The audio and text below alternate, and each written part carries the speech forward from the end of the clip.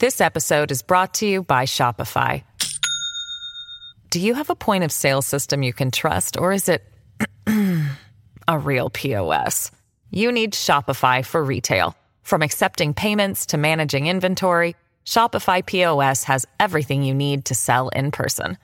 Go to shopify.com/system, all lowercase, to take your retail business to the next level today. That's shopify.com/system.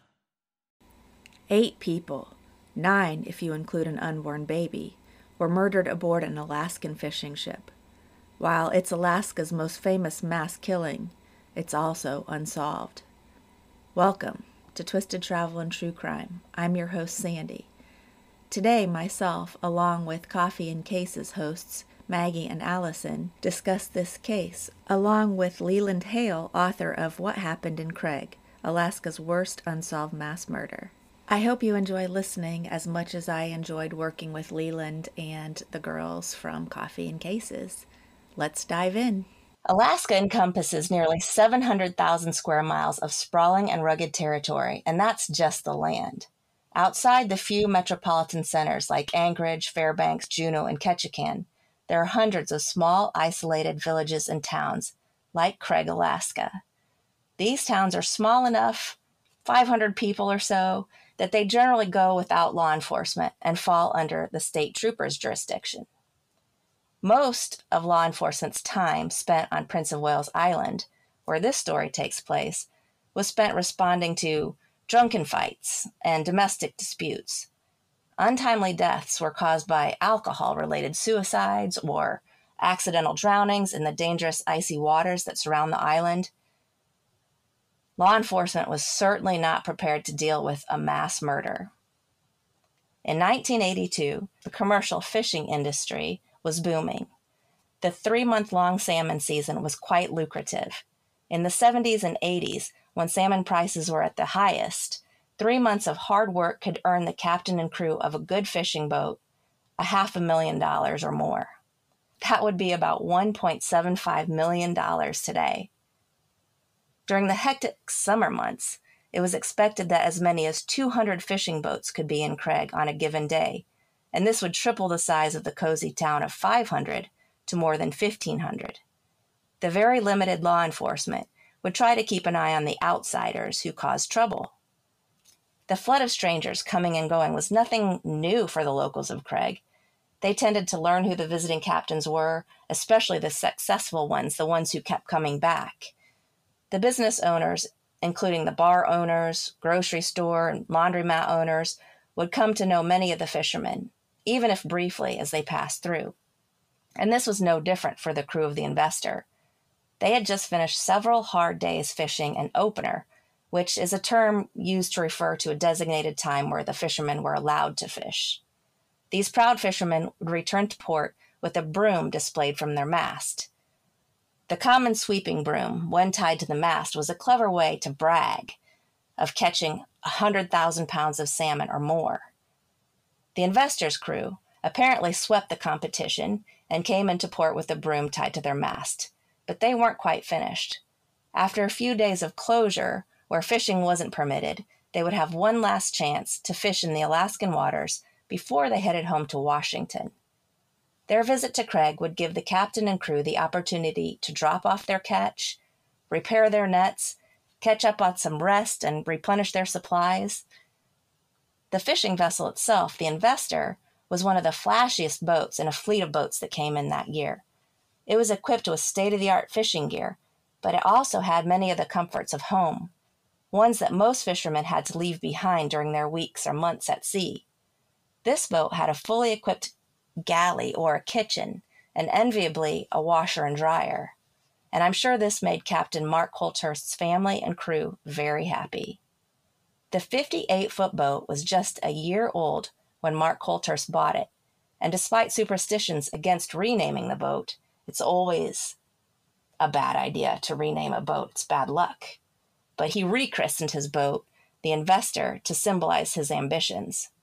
The Investor, shiny and new, stood out in a crowd of boats, and it made many men jealous. So, Sandy, Maggie and I don't do nature because Maggie I'm allergic to the She breaks out in hives if she goes outside. But you have lived on a boat. So how enviable is it to have a washer and dryer on board? It's incredibly enviable. My family and I, there are 6 of us on our, or there were when we were living aboard, there were 6 of us on a tiny little 36-foot boat. So it was tight in there. It was stinky. And when we had to do our laundry, we would take, it was sometimes as long as like 3 weeks worth of laundry. And we'd have to put it into our dinghy, which is kind of like a skiff, a small boat that would transport the laundry from our boat into the dinghy to the shore, and then carry our stinky bags of laundry to the laundromat, which was sometimes, a half a mile walk away. And then we'd do the laundry, haul it all back to our boat. Wow. So it would take, a whole day sometimes just to get laundry done. So a washer and dryer would have been a godsend for us. Right. Yeah, I'm just not cut out for that life. Me neither. It's not for everybody. It's like camping all the time. Right. Mhm. As Sandy mentioned, the owner of the boat was Mark Colthurst. Mark was young. He was around 16 when he began his career as a commercial fisherman. And according to a little anecdote that came from Leland Hale's book, What Happened in Craig, and that book, together with an interview that Sandy and I conducted with Hale himself, Sandy can attest to this, it kind of served as the central source of information for this episode.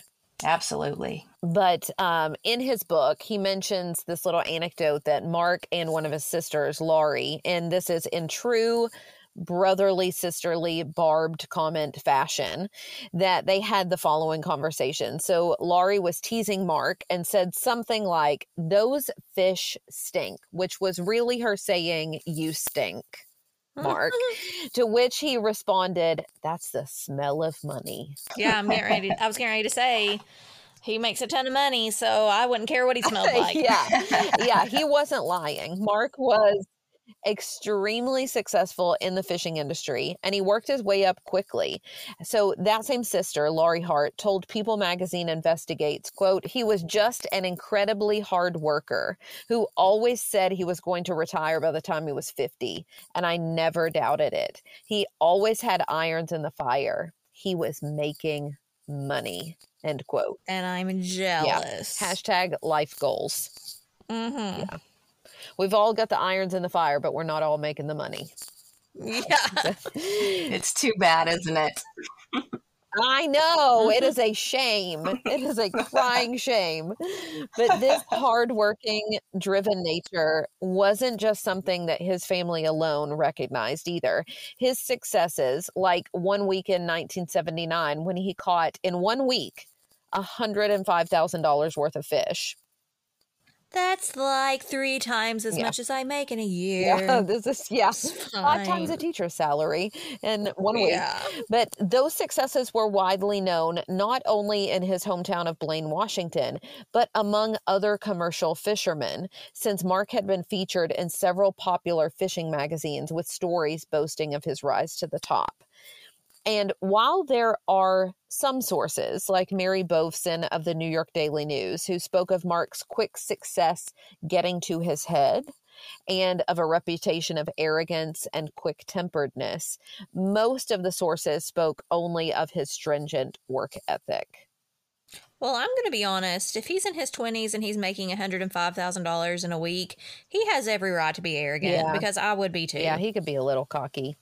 Yeah. Because of the level of work that Mark required from his crew, and perhaps that was part of the reason that many of them were young, though there were a lot of young crew at the time in commercial fishing because it's hard work, right? I mean, it's a good way to make money, but it's hard on the body.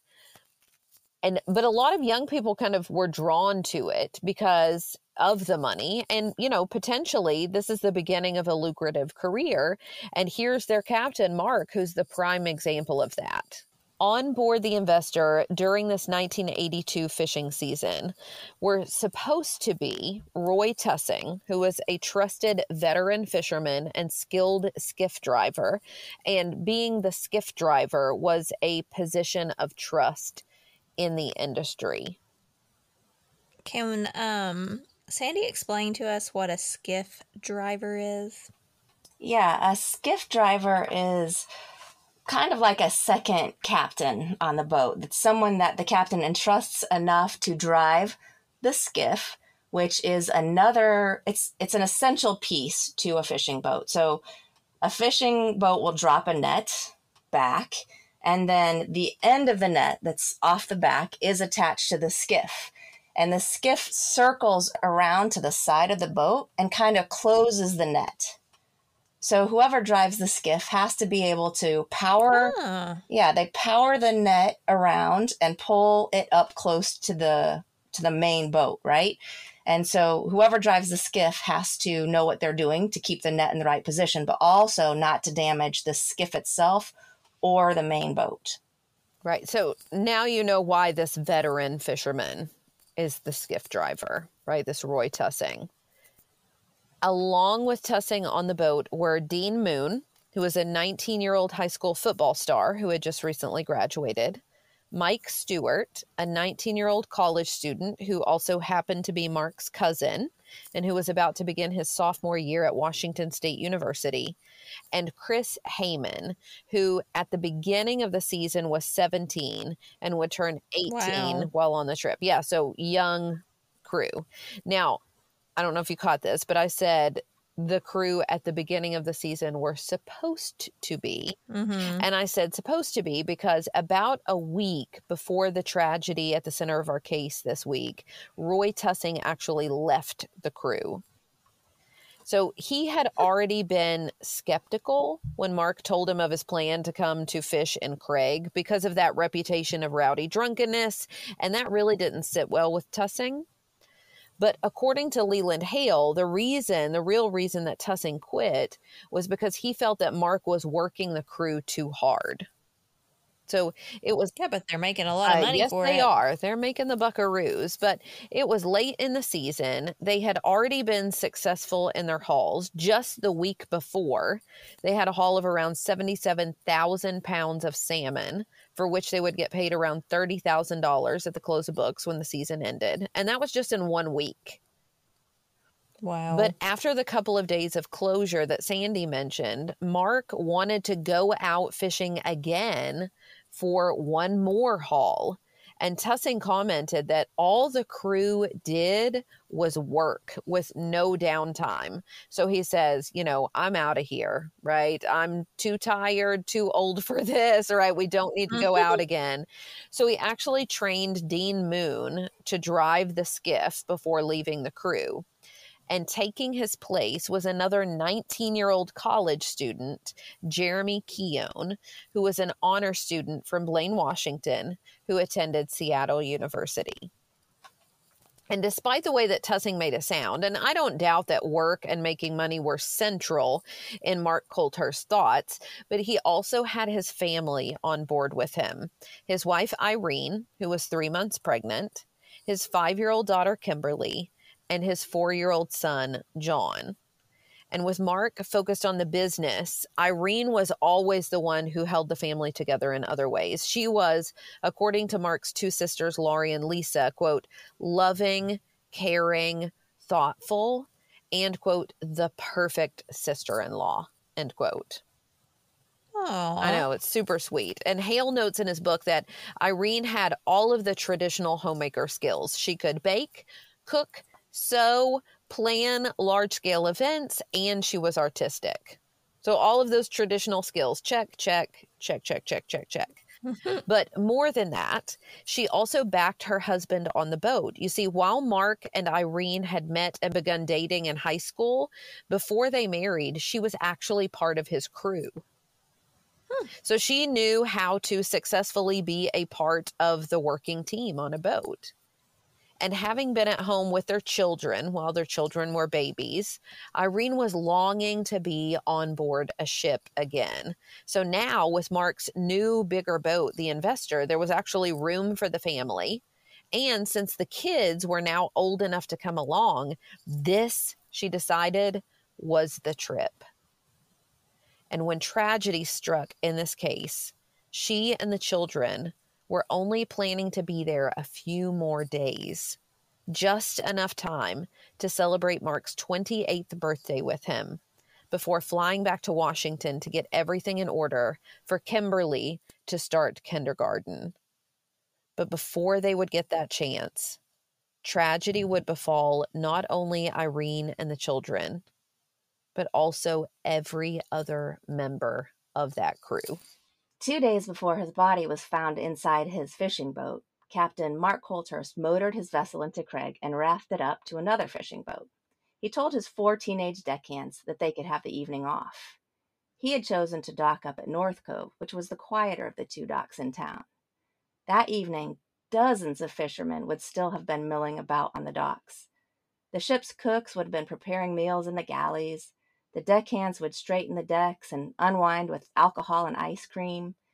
Colthurst knew his crew needed a break. He'd worked them hard after several days out at sea, and he himself would have been relieved to have some time to relax, smoke some pot, and clean the boat. It was also, as Allison mentioned, Colthurst's 28th birthday. He had plans to celebrate at a local waterfront restaurant, Ruth Ann's. He planned to celebrate with his pregnant wife and their 2 kids.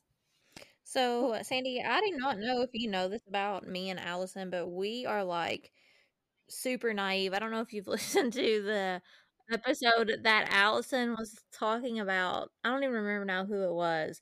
And like the girl was saying that she didn't want to eat the devil's lettuce, and Allison, yeah, and Allison literally thought she was talking about a salad. And I was like, no, Allison, I'm pretty positive she's talking about marijuana. Oh, well, I thought I would say pot because most likely people would know that's marijuana, I think, right? Well, I guess probably he and the crew smoked some pot. And if I remember correctly, there were rumors, not necessarily that his crew did it, but that many of the fishermen in the area used cocaine too. So it seems like drugs were fairly plentiful and available. All right, so not long after the deckhands departed, Colthurst's family climbed over the railings of the Investor, and they climbed onto the Decade. It was one of 2 boats that they had rafted up next to. So they climb onto one, they climb onto the other, and so 2 boats they had to climb over. They were tied to the dock there, and then they went out to dinner. So this docking arrangement is typical, especially for this time of year in Craig, because the fishing vessels outnumber the available spots at the dock. It also meant that whoever would ultimately murder the family and the crew not only had to walk past dozens of fishing boats down the long dock, but also had to cross the decks of both the Defiant and the Decade just to reach the Investor. When they returned later that night, the Colthurst's young son would be seen as the family crossed the first of the 2 boats before entering their own. So the dock is the place to be. It was loud, and there were parties and music. And to add to the mayhem, Mother Nature decided to release a storm that night on the small town. Okay, so I'm picturing like when Anthony and I, before we moved, we lived on like in a town that was right on the Kentucky River. And so I'm picturing like those types of boat docks, but these are like the boats are so close that to get from one place to another, you're just walking across somebody else's boat deck. Yeah, so maybe there's like one long dock. Yeah, I think that there was probably one long dock, and then the boats would tie up. The first boats there would tie up right to the dock, right? Then as soon as all those spots are taken, the next boats that come in tie to those boats. So there wasn't to a boat. Okay. So they're tied up boat to boat to boat. And then the first boat that came in is tied to the dock. So it's a big mishmash of Got it. It's a traffic jam of boats. Yeah. So with all those boats there, you can tell that, Craig might have been a small, remote little town, but the docks were the center of activity, especially during fishing season. And that night was no different. As the people partied and the storm raged, the 6 adults on the boat were shot to death. The 2 children and an unborn baby were killed as well. And this all happened within listening range of dozens of fishermen. And this fact is one of the most misunderstood parts of the tragedy that night. Why wouldn't they have heard anything? On September 6, 1982, it was a Monday morning, Things were quiet and would continue to be so throughout the day, but as the sun began rising that morning, there were a few witnesses who could recall seeing something odd aboard the Investor.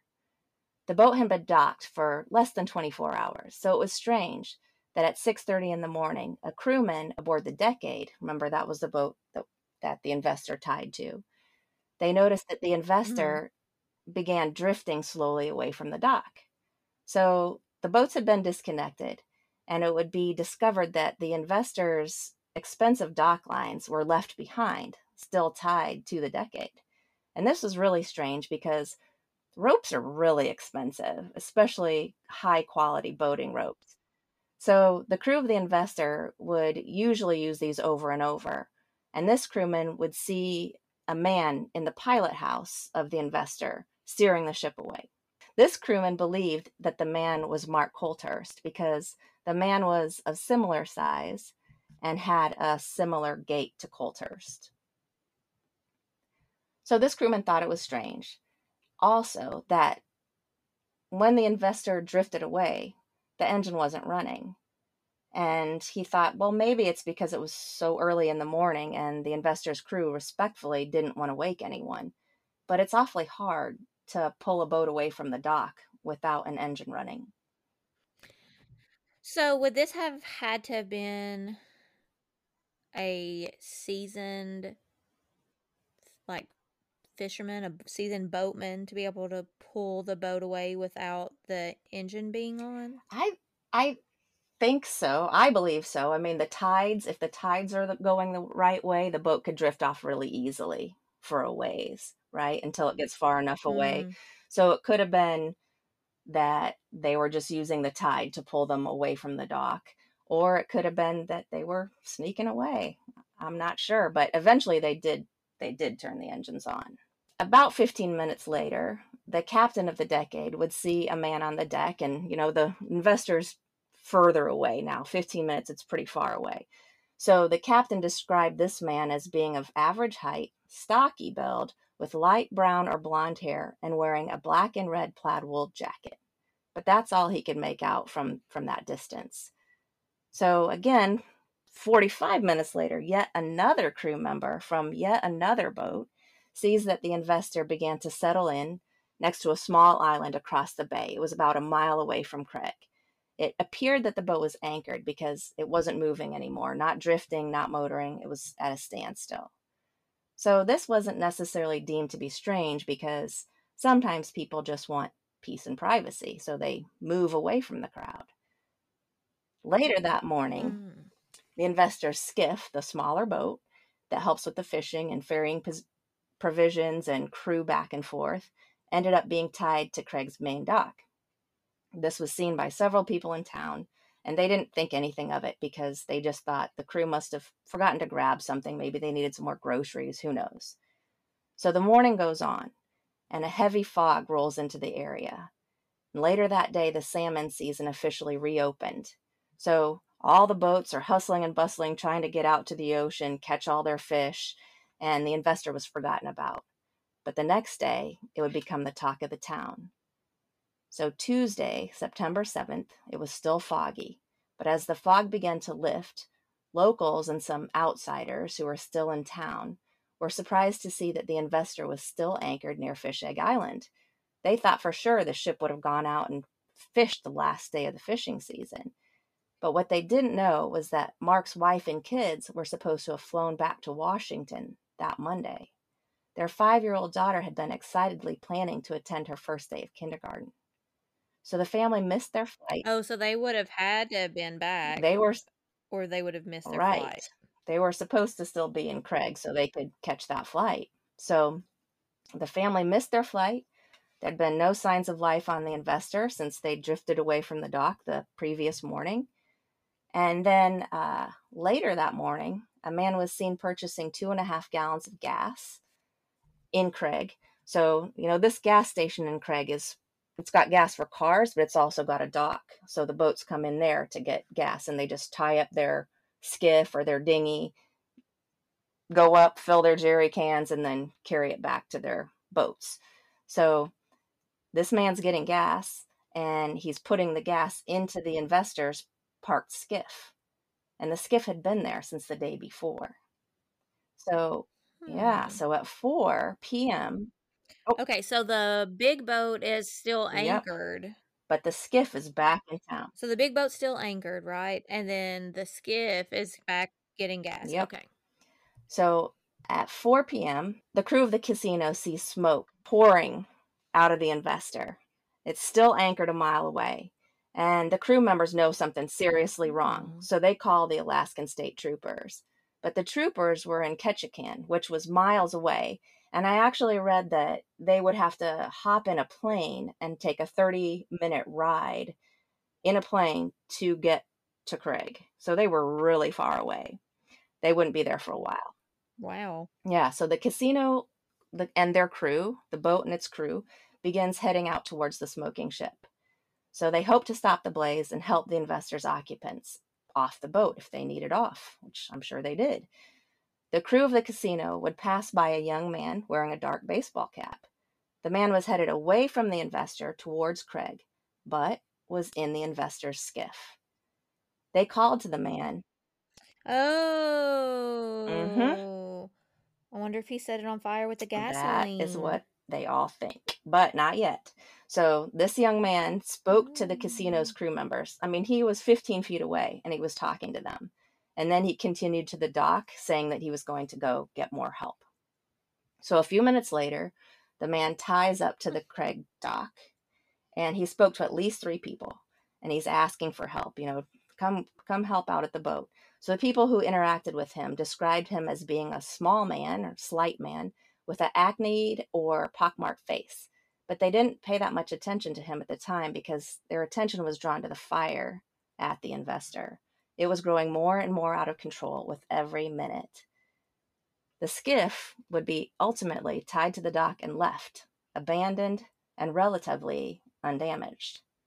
So the casino's crew members are back out at the Investor and they're fighting the fire, and they are not prepared. They don't have tools to fight this fire. It engulfed the pilot house really quickly, so the top of the boat, and it's working its way down. So over the next few hours, they're joined by other locals, other boaters, and the Alaskan State Troopers eventually. So this group of first responders all work to extinguish the blaze, and they work on it for several hours before the Coast Guard finally arrives with 2 water pumps. So as the fire begins to die down, emergency personnel finally are able to board the boat, and they're looking for people, specifically survivors, but there were none. What they found was 4 sets of human remains, which had been burnt beyond all recognition, 3 adults and 1 child. So, as the authorities begin to probe the scene, looking for the potential cause of the fire, they began removing the sets of human remains from the boat. But as they did, the flames would rekindle, which delayed the recovery efforts and made it really hard to determine how many people had been on board the boat. Over the next several hours and leading into the early morning hours of September 8th, the 4 bodies recovered from the Investor would be sent to Anchorage to be identified, and investigators would determine an official cause of death, the results of which would end up adding an ominous twist to what had been presumed to be an accident. As soon as Alaska State Trooper Bob Anderson discovered that the 2 adults found at the scene were Mark and Irene Colthurst, and that they had been shot before the blaze had been set because autopsies revealed that there was no smoke in their lungs. He told Cheryl McCall of People magazine, quote, "We knew it was homicide right away," end quote. Mark Colthurst had been shot in the face, and Irene had also been shot in the head, and both had been shot multiple times. So I'm guessing that the person that set the fire was hoping that their bodies would just completely burn up because any smart person would know that an autopsy is going to reveal it was homicide. Right. And the person who committed the crime actually tried something else first that you'll hear about here in a second. So, going deeper into the wreckage, they discovered 5-year-old Kimberly's charred remains. And while she had not been shot, according to our interview with Leland Hale, she had been severely beaten. Still, Oh my yeah, God. yeah, it was gruesome, horrific. Still further, they located the body of Mark's 19-year-old cousin, Mike. But now is when the problem with the investigation begins. You see, with so many boats coming to get a closer look at the wreckage, the primary act of law enforcement had been to keep people away from the crime scene. And what they hadn't thought about was the fire rekindling. One skipper, Greg Johns, who had helped to extinguish the fire, told People magazine, quote, "We told them that it had started again, but they told us to leave it alone. What really gets me angry is that we could have put the fire out then," end quote. And Sandy Why would alluded, they tell you to leave it alone? well, I think they were just wanting to keep people away, like nosy people. Oh. And Sandy alluded to this rekindling, and it's actually something that happens quite often. And I asked Rodney about it. So Sandy, my husband, is a retired firefighter.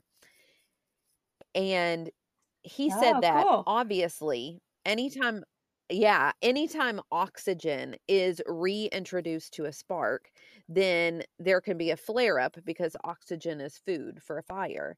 And with the lifting and the sifting of debris on board the ship, these flare ups were happening continuously. So, like every time they would sift through Huh. the remains, there would be another flare up. And one detective even had his boot melt from multiple flare ups and how hot they got. Wow. Mm-hmm. And fire departments actually today still hold fire watch in case of that rekindling. And they hold that for the rest of the shift, or depending on the size of the fire, potentially for days after a really large fire.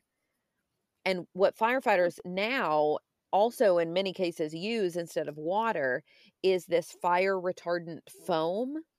And that's exactly what they ended up eventually using in the case of the investor. How cool is it that you have a pro at home to ask these questions to? I know, exactly. Yeah, Oh, Rodney has come in handy so many times. he really has. So many times. On the first case in particular. Yeah. Yeah. Yeah. So, but imagine, I mean, the scene's already destroyed. It took, remember, actually around 4 hours to control the flame, and then another 2 days to fully extinguish it. And then you have the added difficulty of the scene now also being covered by a layer of sludgy foam. So just Yeah, so pretty picture much that. their crime scene is ruined. Yeah. The first responders only able to remove 3 complete bodies, and knowing that there should be others on board. I mean, they did eventually identify Mike, so 4 total, but we're still missing 4 others. So they actually began sifting the ashes, looking for bone fragments and other evidence. And in that sifting, they located a tooth and over 10 pounds of bone fragments, one of which was Wow. a jawbone belonging to Jeremy Keown. And it, But we're still missing a lot of oh, people, yeah, right? Like yeah, the Dean guy, mm-hmm, the football player yep, dude. yep. Yep. Chris Heyman, we're still missing him, and we're still missing the 4-year-old John. And at this point, law enforcement couldn't yet verify, but they assumed that those other crew members, Dean Moon, Chris Heyman, and 4-year-old John Colthurst, had also died in the tragedy. And knowing that this was a homicide investigation, Alaska State Troopers, who were led by veteran homicide detective Sergeant Charles Miller, began looking for a motive and for a killer. Because we don't have either at this I mean, we point. do have witnesses, though. Mm-hmm. We do have that. We have a lot of And witnesses. that's pretty much all we have right now. Yes, we do have a lot of Mhm. witnesses. So they started there and they were able to begin piecing even more details together, as well as to corroborate details of those eyewitness sightings.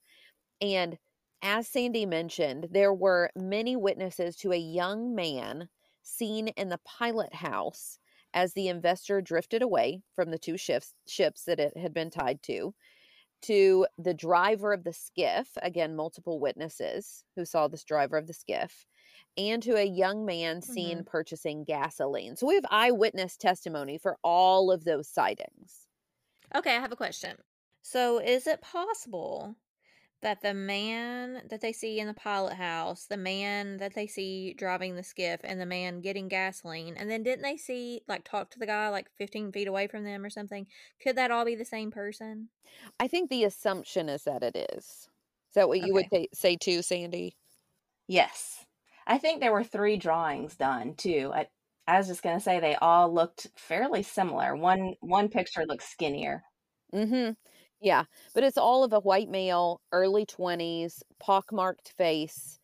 And so the next step for law enforcement was to figure out the movement of the crew in the days leading to the fire. Because remember, right now there are only the two adult, or there are two adult crew members who have yet to be identified, even from the human remains. They were able to take the one jawbone and say that was Jeremy Keown, but we still don't know about Dean Moon or Chris Heyman. And obviously, they still had to figure out the movement of the skiff driver. So, according to an article by Jennifer Baldwin for Medium.com, law enforcement were able to determine that Jeremy and Dean, who were high school friends, had gone ashore together to make phone calls and to have a few drinks. And I think that was a pretty common activity because, again, you can't make phone calls on your ship. You've got to go, to shore to make those phone calls back home or to whomever. And, there were a couple of bars in town, and we talked about the reputation of Greg. So this was a pretty Mhm. common pastime. We also know that the Colthurst family had gone to Ruth Ann's restaurant for Mark's birthday, as Sandy said, and they weren't able to verify the movements of Chris and Mike on September 6th. From what they could determine, though, all of the investor crew was back on board by 10 p.m. The adults, all of them, had been drinking heavily by the time they returned to the ship as they clambered over the decks of the Defiant and the partying deck of the Decade to get to their own vessel. And around 10 p.m., a crew member of the Decade recalls young John peeking his head out to say goodnight. I Oh. know. And the next morning, in the heavy fog and with most witnesses, and this is what you've got to keep in mind, all those witnesses that Sandy talked about that next morning, number one, you're in heavy fog. And number two, most of those witnesses to anything were still hungover from the night before. And that's the state when the investor slips away from the being tied up to the other ships. And remember, it's not under power, which obviously was the oddity that stood out to investigators because, like Sandy asked, were they trying to slip away unawares, which would mean that the crime had already happened, that the murders had already happened. And I'm wondering if the boat deck was kind of like a party scene. Maybe the crimes were able to happen undetected because it was so Oh, loud, maybe yeah. they couldn't hear. Mm-hmm. And we know it was loud because one article that I read. And there was that big storm. Oh, yeah, Oh, that's yeah, the right. big Yeah. storm. One article that I read, they interviewed the captain of the Decade, the ship that was partying, and he actually had sent Mark Colthurst a message apologizing for being so loud the night before and thinking, oh, maybe they slipped away because they just needed some peace and quiet, right? And so he said, Mm. sorry if we were too loud, and he never received an answer. Hmm. Yeah. And they found from witnesses that the investor spent the next day, and again, Sandy has already told us this, moored to Fish Egg Island. And this detail, too, stood out to investigators because obviously the investor should have been prepping to go back out for this final round of fishing. So, all the oddities that the witnesses saw, the investigators are also recognizing. Which I guess, though, the homicides could have happened when they were already out to sea because potentially they could have just been like hostages when they're leaving the boat dock, I guess they or could no? have, but most most theories about this case, and I actually asked Leland about this, argue that there was just one perpetrator, and with so many people on board, I think that might have been hard. And plus the placement of the bodies all Okay. in different, you know what I mean, in different positions, and even Mm-hmm. the ones where they could identify the whole body. I didn't see anything where, Different parts of the boat. right. Yeah, they weren't like, oh, they were tied up or they were, any evidence of that. Okay. And so this detail made them theorize that the boat was actually taken there by the killer and that those on board, like I said a second ago, were already deceased, which meant that law enforcement actually had two crime scenes. They have one crime scene on board the Investor when they're tied to the other two boats, and a separate one on board the Investor when it was anchored to Fish Egg Island and set on fire. So, do you remember earlier, Maggie, when you said, oh, do you think he had killed them and then he set it on fire to try to cover up his crimes? And I said he Uh-huh. actually tried something else first. Mm-hmm. In the following days, the crime scene investigators discovered that the sea Oh, cock, I already know. Is he gonna sink the he ship? tried. Yes. He Mm. did. Yes, yep. These valves that are on the ship, he had actually opened them in what looked like an attempt to sink the ship. And, now they're thinking, okay, is this why the ship was anchored at that island in that location in an area that would have been deep enough to cover the sinking of even a boat as large as the Investor? But wouldn't you want to be far enough away from people? Well, I guess the same thing could be said about setting it on fire. I feel like wouldn't you want to have been far enough away from people that they wouldn't have seen it sinking or seen it on fire? Unless he was thinking, okay, well, this is about a mile away, and most of these ships are going to be out fishing the very next day. And they're going to Oh, assume yeah. that the investor is going to be out also. I was gonna say it seemed like they anchored in water that was deep enough that if it had sunk, they wouldn't have found it probably. Um, and then when the fog lifted and it Oh. was still there, he was like, "Oh crap, they're gonna see that. It's gonna be there for a couple days. I better go take care of Oh. business." Oh, so maybe the intent was that it sank while it was still foggy out, Right. and then it Yeah. would just be gone Mm-hmm. and be a missing ship. Right. And Hmm. I think even that one little detail that the water was deep enough that it could have covered a boat even as big as the investor, that at least shows that location of anchoring, it would seem to indicate anyway, that whomever was responsible for the murders was at least someone familiar with the area. To say, okay, I know Mhm. to go to this island. I know to go on this side of the island. You know what I mean? Because there's a spot there that's deep enough. Or is there technology that can I mean, detect there that are at this depth point? finders on boats. I think there's technology that could find a sunk boat, but you have to have some idea of where the boat would be to even start Hmm. looking. And the remains of the investor, once they towed it away from the island, actually sunk. So now law Hmm. enforcement were forced to rely solely on the skiff and on witness testimony. And within days, there was a $15,000 reward for anyone who came forward with information leading to an arrest. And that's a significant amount of money for anybody, right? But obviously for Mhm. these seasoned fishermen. And while witnesses came forward, it didn't get law enforcement any closer to a name.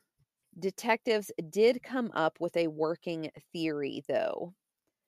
On Sunday, September 5th, a man, the one who was seen on the skiff, this is their theory, came on board after all of the crew members came back from dinner, perhaps during cover of a storm, or entered quietly by virtue of the loud noise from the party ensuing from the decade.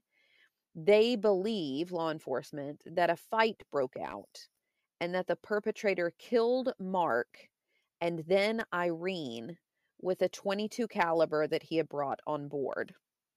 One witness later reported that he thought he heard a noise like that of a woman scream. Do we have any type of motivation for this man Well, coming and that aboard? that's something that we'll end up talking about here in just a little bit. Mm. But they believe that he then killed the others.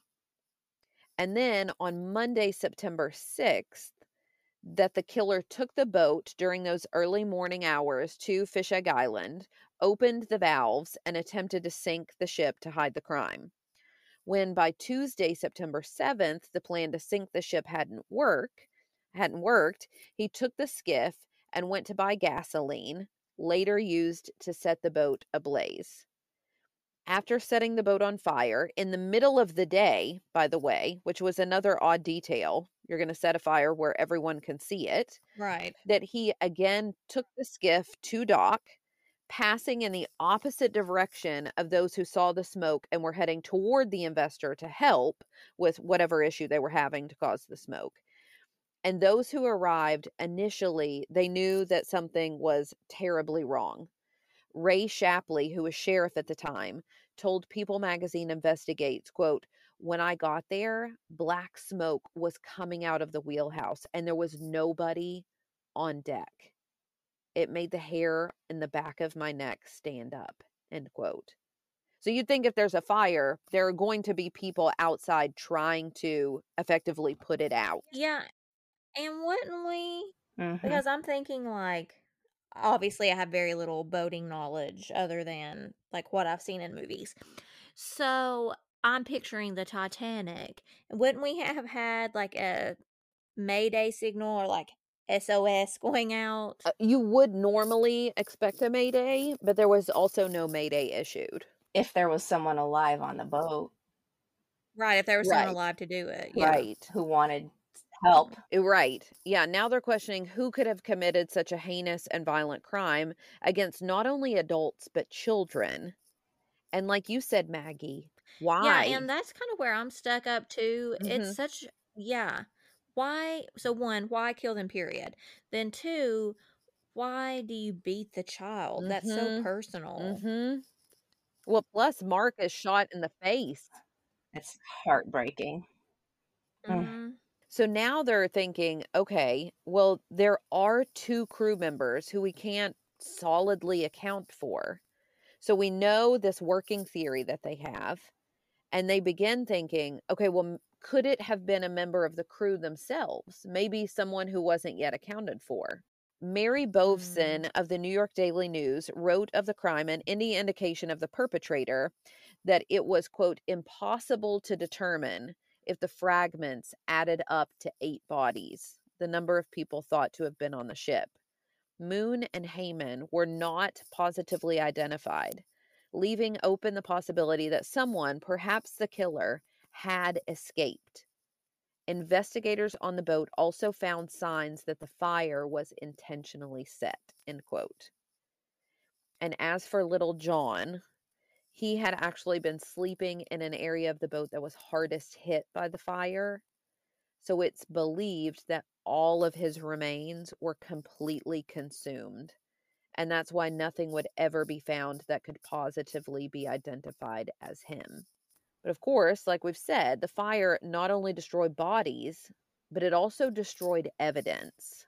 Now, there's one piece of evidence that is the glaring item, and that is the skiff.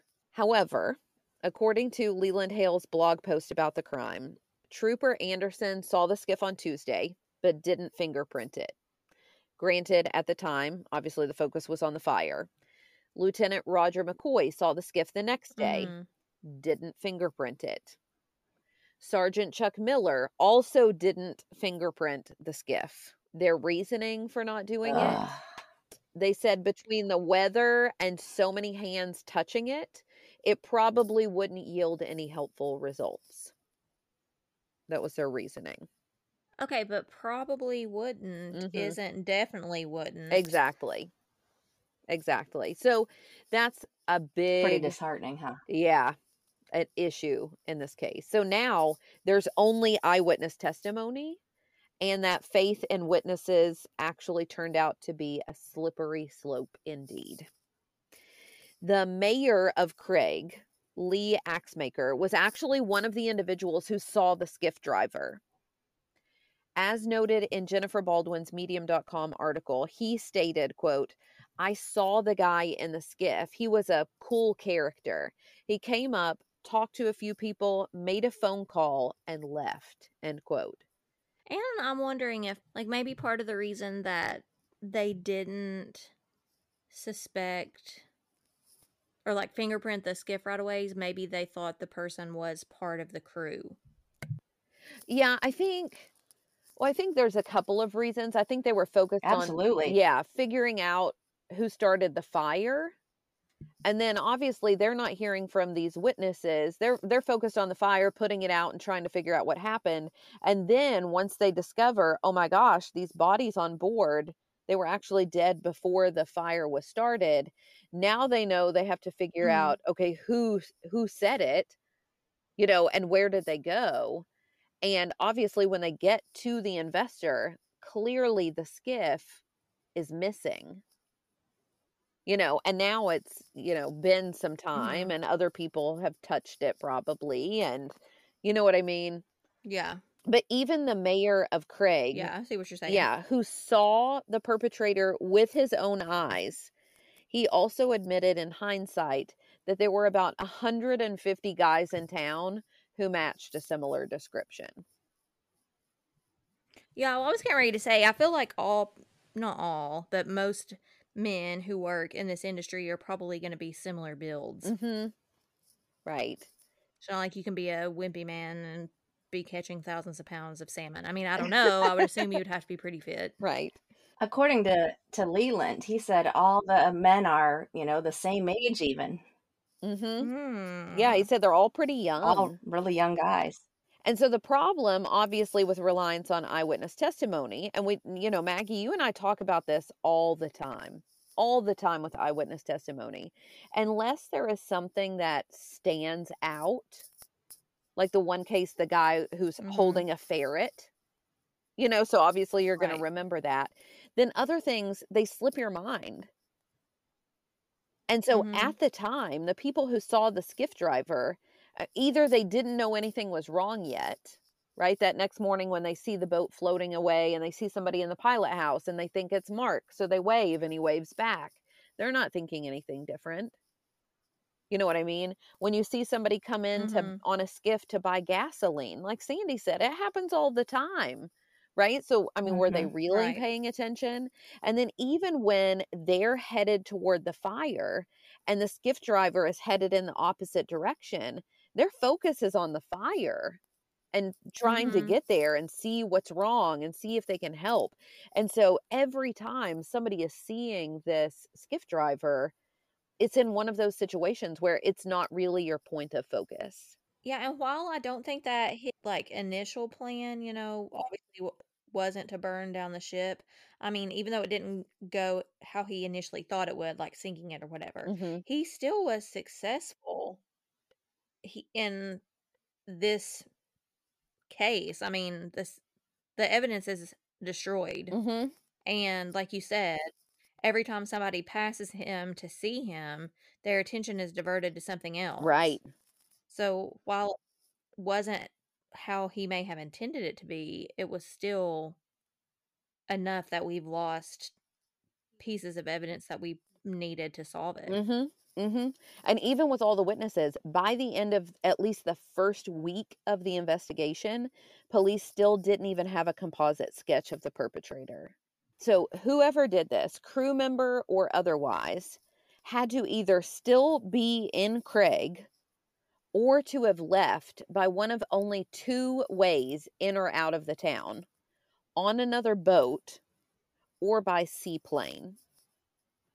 And with so many boats in Craig at the time, narrowing down which point of escape proved to be impossible, especially because this was the end of the season.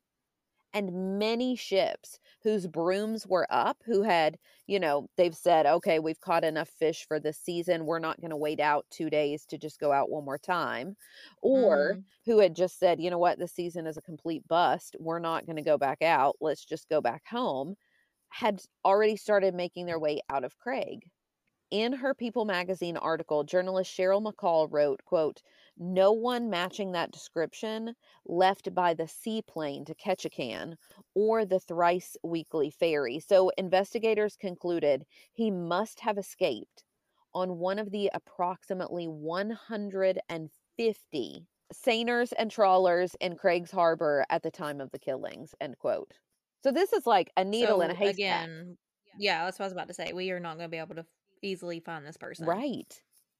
Bellingham, Washington police detective David McNeil, who worked on the case, told Fred Moody of People magazine that detectives actually tried to contact every skipper who had been in Craig at the time of the murders to get a list of their crew. He noted, quote, "It would be easy to say that everyone who had been in Craig at the time was a suspect. We also considered Wow. everyone a witness. We felt that one of those witnesses was the guilty one. There were approximately 150 people at the beginning who had to be interviewed. After about 2 months, we were sure we had talked to the responsible party, but we didn't know which one it was.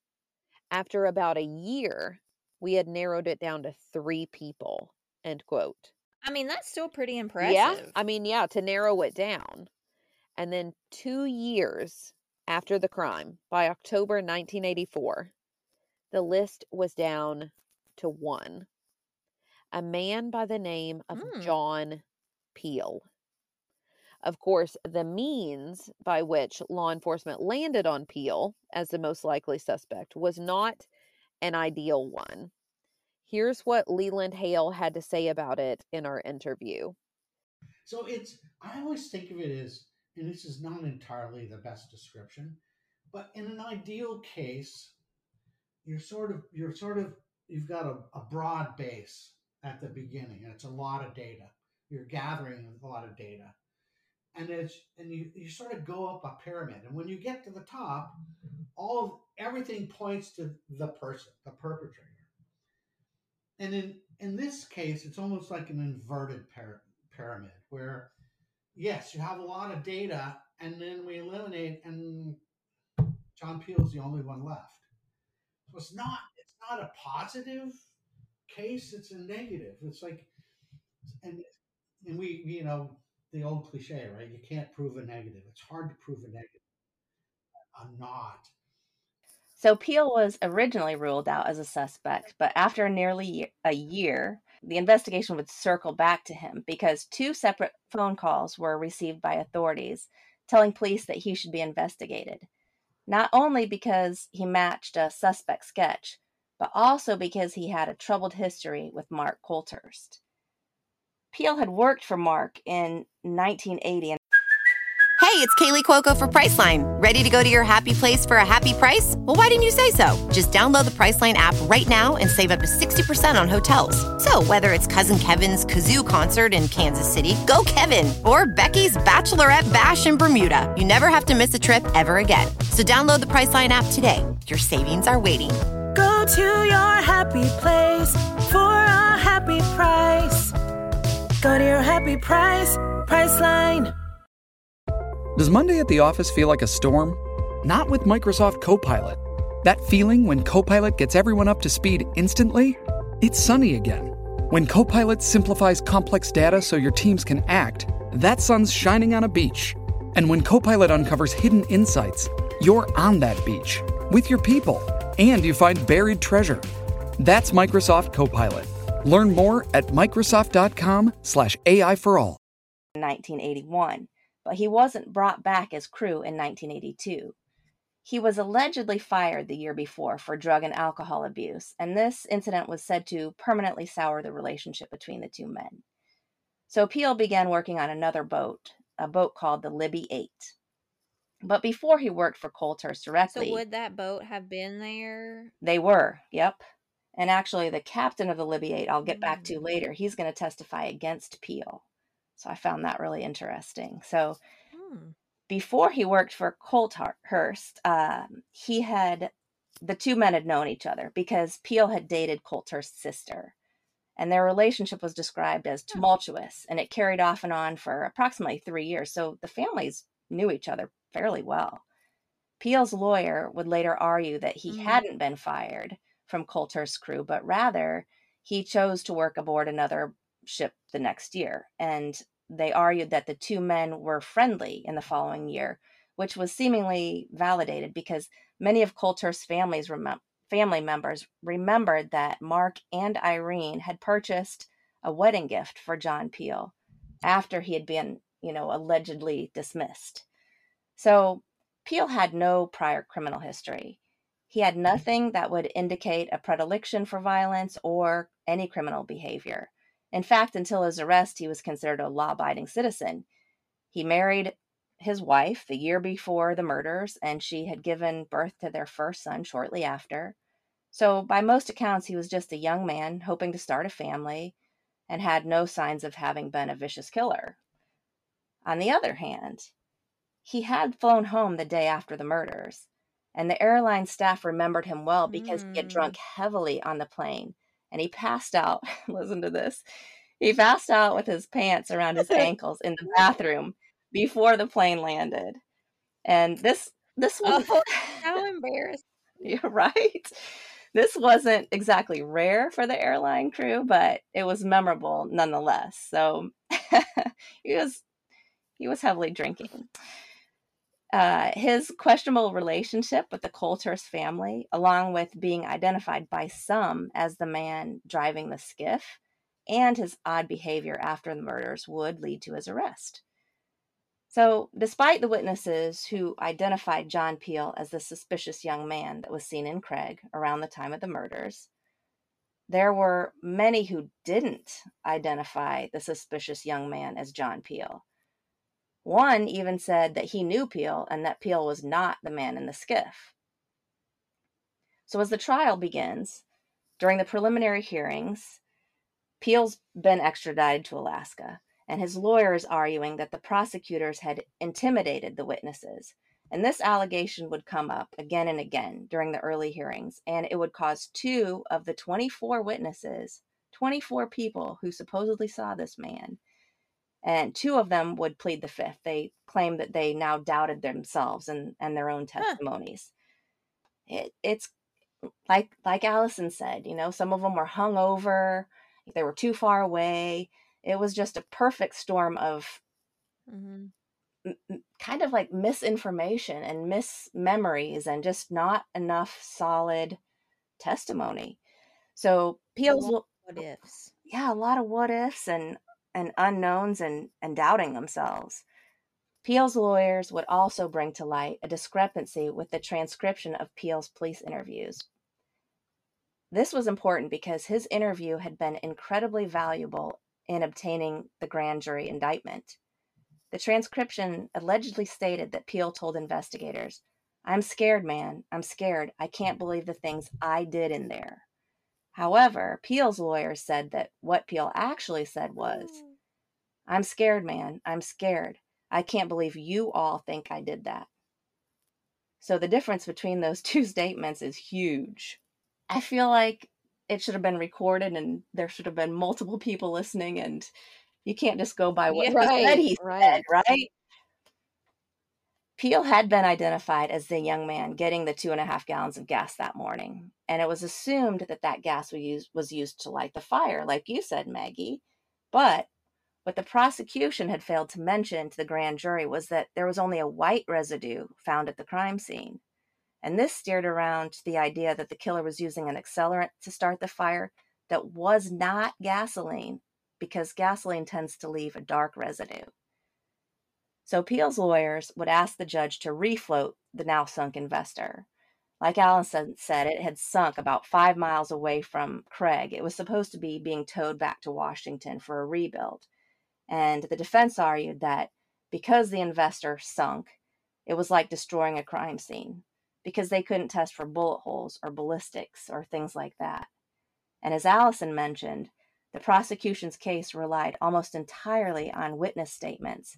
And memories, especially human memory, doesn't last forever. There isn't any memory, no matter how intense, that doesn't fade after time. I mean, like we've talked about, imagine trying to remember a stranger's face in seconds of passing, just a few seconds of time while your attention is being pulled towards a raging fire. Peel's lawyer, Philip Widener, ended up representing Peel for free because he viewed the state's evidence as preposterous.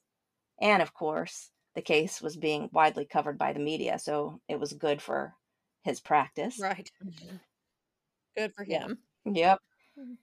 He would tell reporters that of the many cases he'd encountered in his career, he'd never seen such serious charges brought on the basis of weak evidence reflected by the records in the case.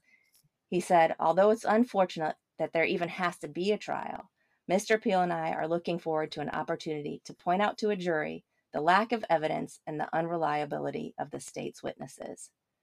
So the trial begins, and the prosecutors begin to paint a picture of an employee who was upset because, his boss had fired him from a good job. And a year later, he just happened to end up in the same town as the Colthurst family. He hopped aboard the Investor the night of the murders, and he got into an argument with his former boss. And at some point that evening, he got so angry, he shot Mark and his wife, and then murdered everyone, fearing that any one of them would be able to identify him as the killer. He then tried to scuttle the ship, but he wasn't familiar with the new, expensive boat, and it wouldn't sink. So when he saw it floating the next day, he panicked and tried to start the fire. The prosecution would bring Captain Larry Demmert Jr. to the stand. Captain Demmert was the captain of the ship that John Peel was now working for, and he testified against Peel. This was someone he had known and worked for over a decade. And he would tell the court that on the night of September 6th at 2 a.m., he awoke. He thought he heard a woman scream, and immediately after that heard popping sounds like a generator backfiring. He said, I wasn't sure. I was real scared. I've never been that scared in my life. It was like there was danger in the air, evil in the air. It was real thick. I saw John Peel standing on the dock. It looked like he might have had a rifle in his hand. Larry Demmert said that he identified John Peel because the figure was wearing the same sweatshirt and hat that Peel often wore, and he said that the only gun that would have been available to him was usually locked up on their boat, the Libby 8, and it had an identifiable scope on it. He also found it strange that Peel had decided to fly home to Bellingham instead of riding back with the rest of the crew on their ship. So on the 6th, when he's waking up at 2, is this the night that everyone's like drinking and partying on all these different ships? Yes, that's the night everybody gets back late. Okay, so I mean, perhaps the screaming that he thought he heard was just a party taking place. The same with the popping sounds. It's very possible. And I think you're right, Maggie. I mean, I think all of these doubts, that's what's adding up in the jury's mind too. I mean, they're hearing all of the, this like damning evidence, like Larry Demmert Jr., who's saying, I know John Peel and I saw him and I heard these sounds. But then you've got the defense who are saying, okay, well, yeah, there was loud partying. And then are you really sure you saw it? Because, all these witnesses are saying, okay, maybe I was too drunk. Okay, maybe I didn't see it. Okay, it might have been John Peel buying gasoline, but it wasn't gasoline that started the fire. And so there's like all these questions. Yeah. I mean, Demmert was testifying against Peel, but the defense would counter, saying that Demmert was only testifying for the prosecution because he was trying to get out of separate drug charges that he was facing. So, right? And he was questioned extensively about his prescription for Valium, so this may have impaired his memory at the time of his testimony. The prosecution was continuing to paint a picture of an angry employee, but the defense presented numerous witnesses that claimed Colthurst and Peel were friends. After all, they lived close to one another and belonged to the same large friend group. But there were some other possibilities that the defense put forward. Right. And so, like, for the defense, their biggest, I guess, offensive move is saying, remember, in a trial, you've got to prove guilt beyond a reasonable doubt. And so they just started throwing out potential theories, other people who might have committed this crime. So that's what we're going to talk about next, Maggie. And the majority of their other theories centered around other potential motives. So, one of the theories, there was a conflict between Alaskan natives, fishermen from Alaska, and those from out of state, like Mark. So, in Washington, where Mark was from, fishing allowances were also a topic of contention. Washington tribes were not getting enough of the fish during the season. So, recent legislation had actually ruled that 50% of the fish were to go to tribal fishermen, and the remaining 50% could be caught by other fishermen. So, to combat that limit, Mark Colthurst and others like him had been part of a great migration north to the Alaskan waters to fish. Mm. And so the defense argued that Mark's death could have been a message to other fishermen like him to stay away. So that's one theory that they threw out. Right? Was this a message? Another theory they posited was jealousy. After all, Mark clearly had the largest boat in Craig, meaning he could stay out fishing longer, which meant, in essence, more money. He was young, and he was sure of himself. This is where the motive I kind of thought of at first was, did someone kill him out of jealousy or to kind of put him out of the game? Right. Yeah. Like, you're the top dog right now. Well, not for Mhm. long. But Mhm. Sergeant Charles Miller said of this theory, quote, realistically, there's always been some hard feelings among the Alaskan fishermen toward out-of-state people, but this would have been pretty bloody extreme. I sincerely believe it was an isolated incident that won't happen again, end quote. Has anything like this that you all know of happened since the investor murders? Not that I'm aware of. Me neither. Right. So it seems like the Sergeant Miller's right. But never fear, even though there are questions about that theory, the defense were out to prove that there wasn't just one potential other theory, there were several. And if there are several other theories, then combined with the changing testimonies, people pleading the fifth, could this jury be sure beyond a reasonable doubt? Right? Because if there are multiple potential theories, another theory that they threw out was that the killing was linked to drugs. Sandy mentioned this earlier in the episode that, I mean, Craig was kind of a hub for a lot of drug activity, and 3 jailhouse informants were willing to testify that it was their knowledge that Mark Colthurst's crew were running drugs on their boat, and that the death was linked with drug trafficking. And actually, former Craig Police Chief Ray Shapley had told People Magazine Investigates that he is convinced that the crime was the direct result of a drug deal gone wrong. He said, quote, I've heard a lot of talk that it was a drug boat. They say Craig floated in drugs in those days, end quote. So they're saying not only is the investor making money from fish, they're also making money from drugs. That's what this theory is, yeah. Okay. And Leland Hale actually did tell Sandy and me that he heard from at least one reliable source that some of the crew members were using drugs, including potentially cocaine, and had brought it on board. However, you know, if you're the jury, right, you've also heard Tussing's testimony, and remember, he's the crew member who quit just a week before the murders, that Mark had been working them too hard. And so if this theory were true, when would they have found the time, you know, to run all these drugs when all they did was fish? Unless they're using the drugs. I mean, I have no idea because I've never done cocaine. But doesn't cocaine speed up your heart rate? So wouldn't you have more energy when you're high on cocaine, or is it a depressant? No, it's definitely an upper. It does increase. Yeah. But and I think that's why it was so rampant, is they were using it so they had energy to fish. But let's say he hid some cocaine in the hull of his boat, that he would sell at the next port. So transporting the drugs rather than Okay. Right. necessarily selling them. He'd be shipping them from port Just to port. using them. Mhm. Yeah. Mhm. Mm. And so you've got Tussing saying all they did was work.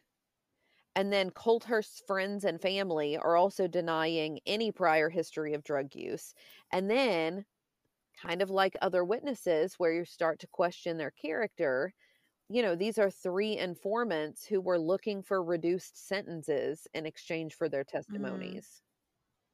Yeah, and we've talked about that too, like in prison when people say, "Oh, my cellmate told me they killed so and so," just to try to lessen their own sentence. Mm-hmm. Yet another theory was that their deaths was a professional hit, particularly with how violent the crime had been. So they're saying maybe somebody was jealous of Mark, they had it out for him, and they hired someone to commit this murder. The problem with this theory, though, is that many people point out, is that usually professional hits have the intention of being seen. Right? Like, you have a hit, you want it to be a clear message to everybody else. Mm-hmm. But in this crime scene, the perpetrator attempted to hide it, to cover it up. Maybe they were new. Maybe they were new. This was their first job. This is their first rodeo. Yeah. I actually asked Hale if he believed that the killer were just one person or more than one, because at first I was like, oh, maybe there's more than one, right? And then we Mhm. could subdue people. And here's what he had to say. I am of the belief that one person could. And I say that because you really sort of have two separate crime scenes, one up, in the wheelhouse, a focused scene. It's not a big space, right? You've heard of like fish kitchens. They're small. I mean, it's a small space. It's confined. Because again, the boat is just the big part of the boat is for fish. The more space you have for fish, the more money you can make. You don't want a lot of space given over for the mechanics of the boat. So there's that crime scene, and then there's a scream, and so there's kind of that thing, and then what appears to happen next is that somebody in the crew, and it's actually the Cowan kid, comes up and says, "What's going on?" And he's shot immediately. And my guess, and I'm only guessing, I mean, I've slept in the forecast, the forecastle, as they say. Forecastle is sort of the longer English word. It's a cramped space.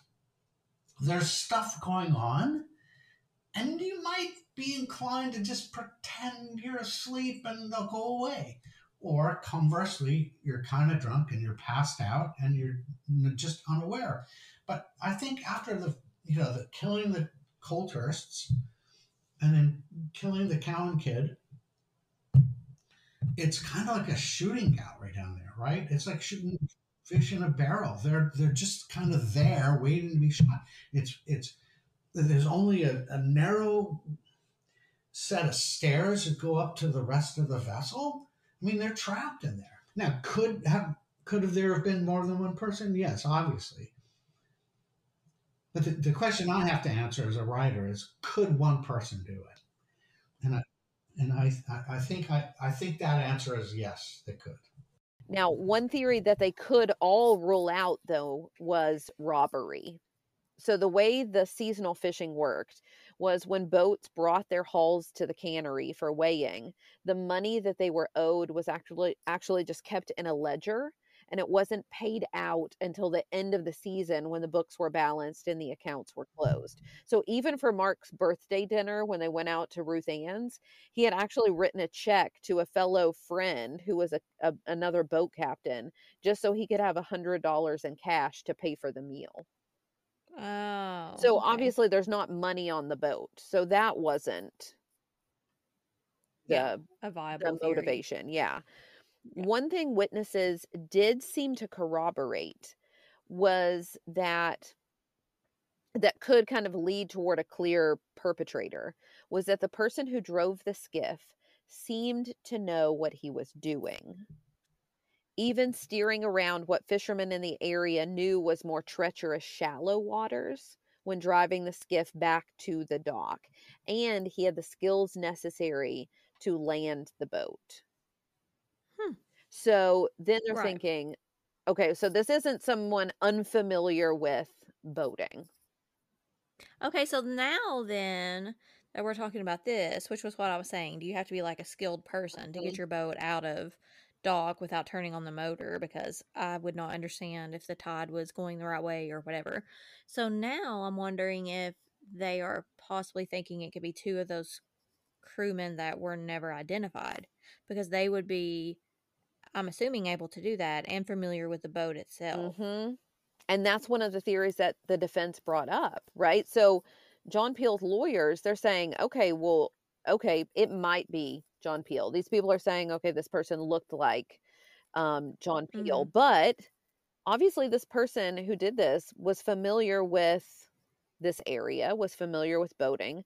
Could it have also been one of the members of the crew who were not yet identified, like the new skiff driver, Dean Moon? Because remember, Tussing trained him before he left. And all that was found of Dean Moon was a single tooth. Okay, like on Harry Potter with Peter Pettigrew, all that they found was his finger, and then he brought Lord Voldemort back. So, right, yeah. So I mean, they didn't bring up Harry Potter, obviously, in this trial, Maggie. But yeah, so they're bringing up, all we found is a single tooth, and a forensic dentist. Actually, they had forensic dentists on both sides of the courtroom. One trying to argue, yes, unequivocally, this was Dean Moon's tooth. And then the other one saying, well, we can't really say for sure.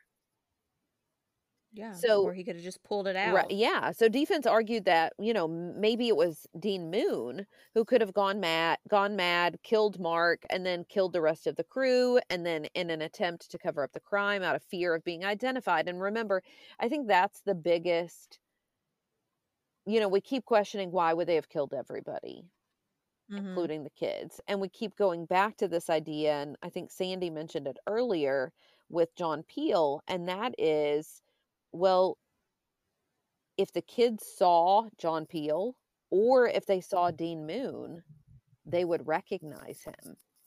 And if they can recognize him, they could, identify him to police.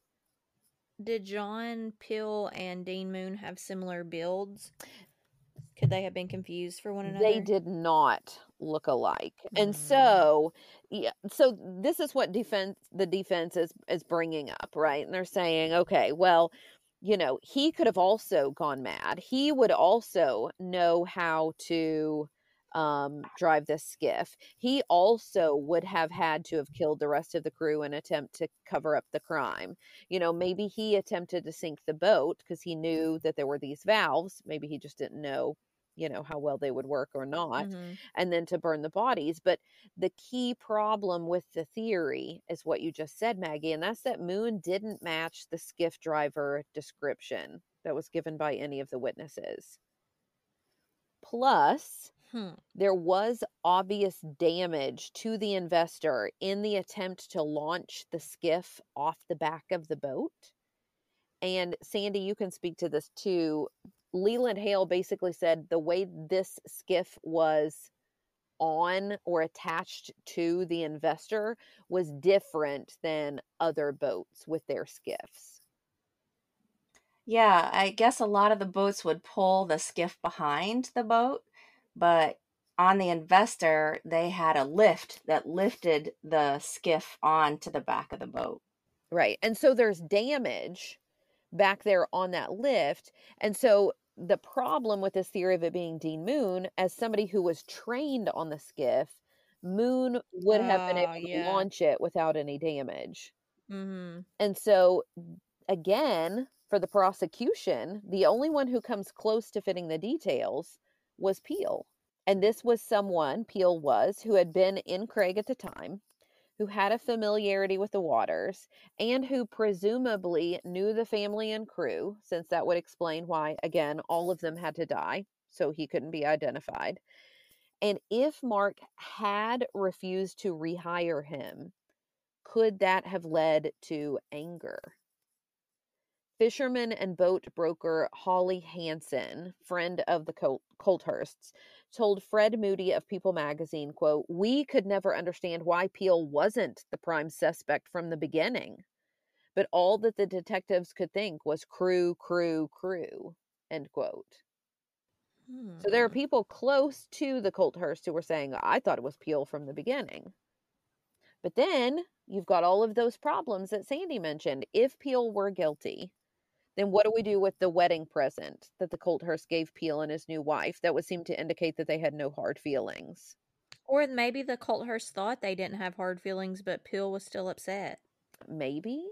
Those who were on Peel's crew also changed their stories. So at first they were like, you know what? I didn't see him the morning of the fire. And later they're saying, maybe he was there. I wasn't really paying attention. So they have kind of muddied recollections, which was, again, also likely true from drinking, right? That was taking place. And Laurie, Mark's sister, said of Peel after meeting him after the murders, along with her sister Lisa at a local diner, quote, "I don't know if he's actually the one who pulled the trigger, but I think he knows more than he's saying," end quote. But of course, these trials, they're not based on what Peel knew, but whether he did it and whether he did indeed pull the trigger. So defense was also able to poke holes in some of the evidence against Peel merely by questioning the trustworthiness of those who were testifying. For example, Jim Leroy Robinson, the garage owner who testified that he sold Peel gasoline, was actually named Kenneth Robertson, and he had changed his name and moved to Alaska because he was a convicted arsonist on the run from Arizona. Okay, so yeah, very credible right there. Right. And you heard that right. He had been an arsonist, but he didn't fit the description of the mysterious man in the skiff. He was too old. He was too short. He had no experience on boats at all. And the eyewitnesses said that the skiff driver wasn't someone they'd seen before. And Kenneth Robertson owned the only gas station in town where all the cars and boats filled up. So many people would have recognized him. Ultimately, jurors would end up spending the better part of 1986 observing the trial. It took months, and over this span of time, the jurors reviewed more than 800 pieces of evidence, including more than 150 witnesses who were flown or shipped in to the remote location at the trial. And this was all at the state's expense. So the total cost of this trial would be estimated to be upwards of $2 million. This was a steep price to pay for answers, and even worse when the answers and the justice would not come. After 6 days of deliberation, the jury informed Judge Thomas Schultz that they couldn't come to a consensus regarding John Peel's fate. He was not found guilty or not guilty. They would weigh whether or not to pursue charges against Peel for a second time, and the second trial would unfold very similarly to how it had the first time. There was a bit more focus spent on Peel's ability to drive the investor's skiff, as well as testimony from two brothers who testified that John Peel had confessed to the killings while playing cribbage with them months after the murder. However, one of the brothers would say that he thought Peel was joking, and the defense would push back against the validity of these two witnesses. So they ended up claiming the state had agreed to drop unrelated drug charges against one of the brothers in exchange for combined testimony. So we're back to, paying criminals to testify, or not really paying them, but exchanging goods, I'll say. Yeah. So again, the burden of prosecution falls to the state, and once again, they failed to prove Peel's guilt. John Peel would then move forward with a federal lawsuit against the state of Alaska, and Alaska would eventually have to pay $900,000 to John Peel for violating his civil rights during his detainment. Wow. So they spent nearly $3 million once they paid him out for this lawsuit. Probably over that. Yep. For this investigation or for this trial of the investor. Mm-hmm. Yep. And I mean, Wow. this was the trajectory of the case since day one. I mean, once one lead seemed sure, the bottom drops out. Sergeant Charles Miller stated, quote, "Every time I pursue something, I keep coming up short. There's always something that doesn't fit. One thing that has stuck in my craw is why the murderer didn't burn the boat right away or at night when there was darkness to cover his escape. There must have been some compelling reason that caused him to do it in broad daylight." End quote.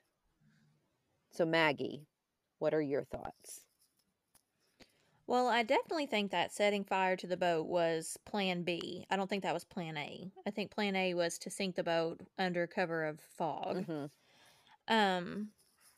And like Sandy said, it would be so deep that no one would even know that it was there. So I think that was the plan A. I think, I mean, I don't know. I don't think it was any of the crew. I think they just weren't able to recover those people's bodies or bone fragments of them. I kind of think it was someone who was jealous. That's what I'm going with. I feel it was a fit of jealousy. Tim Despain of the Alaska State Troopers told People Magazine Investigates, quote, "The case is closed," end quote. And police detective David McNeil stated, quote, "They got the right guy. Just because someone is acquitted doesn't mean they're innocent. It just means there's not enough evidence to show guilt beyond a reasonable doubt," end quote. But others are still doubtful. This murder happened 40 years ago this month, and unfortunately, it's just as unsolved as ever. Allison, Maggie, myself, and Leland Hale, author of What Happened in Craig, Alaska's Worst Unsolved Mass Murder, as well as The Butcher Baker, a true account of an Alaskan serial killer, would love to see this case solved. Leland was an incredible source for us while researching this case, and you should read his book, especially if you want to learn more about this case. Obviously, I purchased my copy of What Happened in Craig from Amazon, but where else is it available? Anywhere you can buy books, so Barnes and Noble, Amazon. Yes, you can. Yes, you can buy it on my blog, lelandhale.com/WordPress, and there's a clever little link there, and it hooks you up to a bunch of resources where you can buy the book. As for the true identity of the perpetrator, well, Hale says you should be the judge. You know, there's a lot that the jury did not hear because the whole trial process is really a filter. It's kind of an artificial reality that's run by the defense saying, "I don't want that evidence in," by the prosecution saying, "I don't want that evidence in," by the judge making a decision as to what goes in and what stays out. And they're all there to obviously protect the innocent person. There's a presumption of innocence. But there was a lot of data there that to me gives a slightly different look. And that's what I was after. Like, you be the judge. Read What Happened to Craig, and I'll let you be the jury with more information than the jury had. One thing that is certain is the loss felt by the Colthurst family, who lost on that fateful day in September 1982 their son, daughter-in-law, nephew, and 2 grandchildren. It was a loss felt by the entire community as well, though. Dave Freeman, friend of both Keown and Moon, said, quote, "The shock of losing everyone really tore up our town. They all had their whole lives in front of them, and they were just blown away. It's just such a shame and tragic for no reason," end quote. Thank you all so much for listening. I hope you enjoyed today's episode. I'm going to keep the ending brief since it was a fairly long one. Thank you for listening once again, and to all of you, I wish you fair winds, following seas, and safe travels of all kinds. Goodbye.